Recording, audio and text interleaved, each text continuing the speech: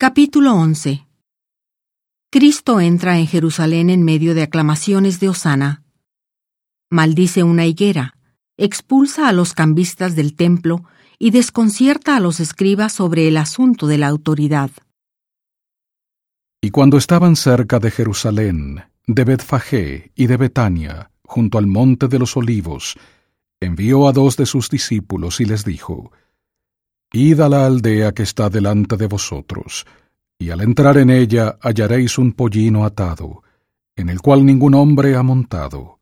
Desatadlo y traedlo. Y si alguien os dice: ¿por qué hacéis eso?, decid que el Señor lo necesita, y enseguida lo enviará acá.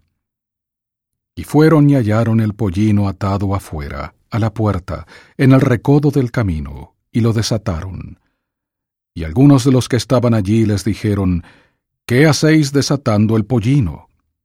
Ellos entonces les dijeron como Jesús había mandado, y los dejaron ir.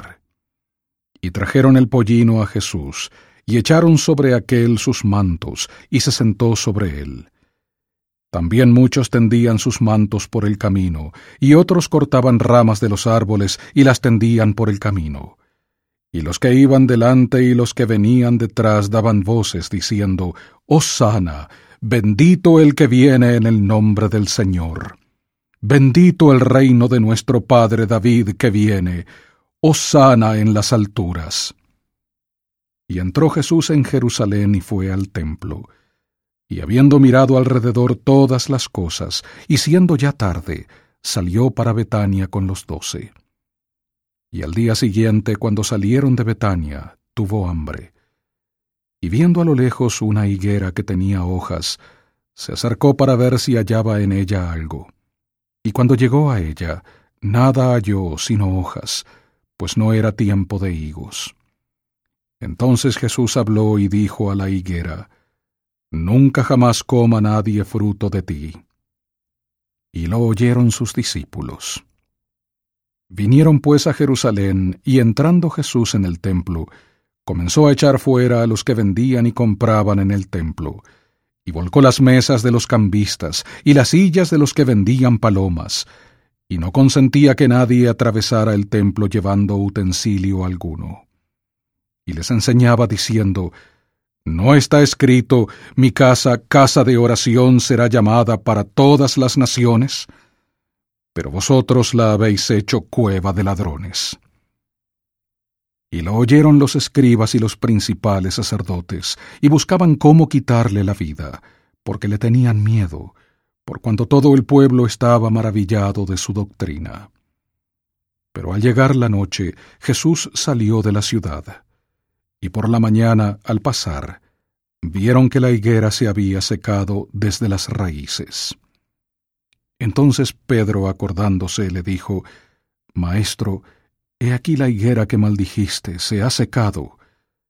Y respondiendo Jesús les dijo: Tened fe en Dios.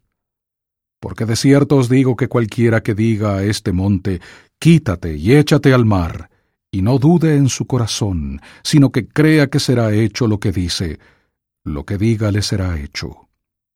Por tanto, os digo que todo lo que pidáis en oración, creed que lo recibiréis, y os vendrá. Y cuando estéis orando, perdonad, si tenéis algo contra alguno, para que también vuestro Padre que está en los cielos os perdone a vosotros vuestras ofensas. Porque si vosotros no perdonáis, tampoco vuestro Padre que está en los cielos os perdonará vuestras ofensas. Y volvieron a Jerusalén. Y andando él por el templo, vinieron a él los principales sacerdotes y los escribas y los ancianos, y le dijeron: ¿con qué autoridad haces estas cosas? ¿Y quién te ha dado autoridad para hacer estas cosas? Y Jesús respondiendo les dijo: Os haré también yo una pregunta, y respondedme, y os diré con qué autoridad hago estas cosas. El bautismo de Juan, ¿era del cielo o de los hombres? Respondedme. Entonces ellos discutían entre sí, diciendo: si decimos del cielo, dirá: ¿por qué, pues, no le creísteis? Y si decimos de los hombres, temían al pueblo, porque todos consideraban que Juan verdaderamente era profeta. Y respondiendo dijeron a Jesús: No sabemos. Entonces respondiendo Jesús les dijo: Tampoco yo os diré con qué autoridad hago estas cosas.